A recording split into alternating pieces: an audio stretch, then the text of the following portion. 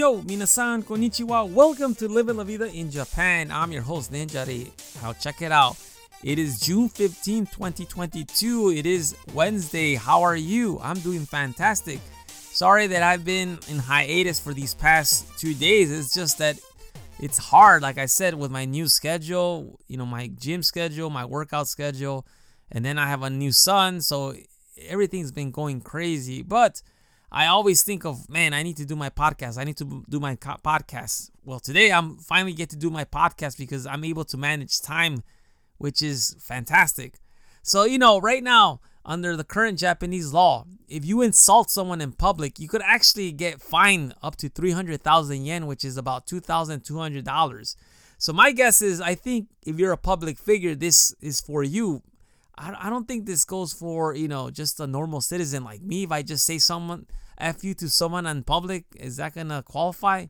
I think this is more aimed for public figures. But now, Japan are trying to make this even stricter and get this to go on online insults as well. So if you post something in social media that insults someone, you could actually get fined up to 300,000 yen or $2,200. Which is pretty crazy. And my brother-in-law actually told me this, that if you, say something bad about a business, if you go eat somewhere and you say something bad about even anyone, they actually could come at you with a lawsuit.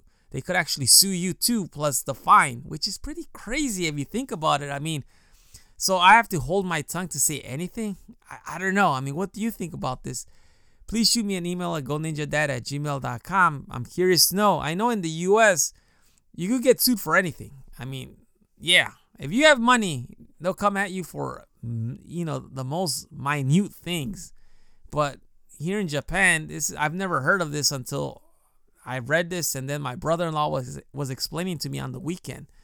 But the bizarre thing about this, even if you have something bad about a business, let's say you go eat at a restaurant and it's infested with rats or whatever, even if it's true, you still could get, sued for that, which is crazy.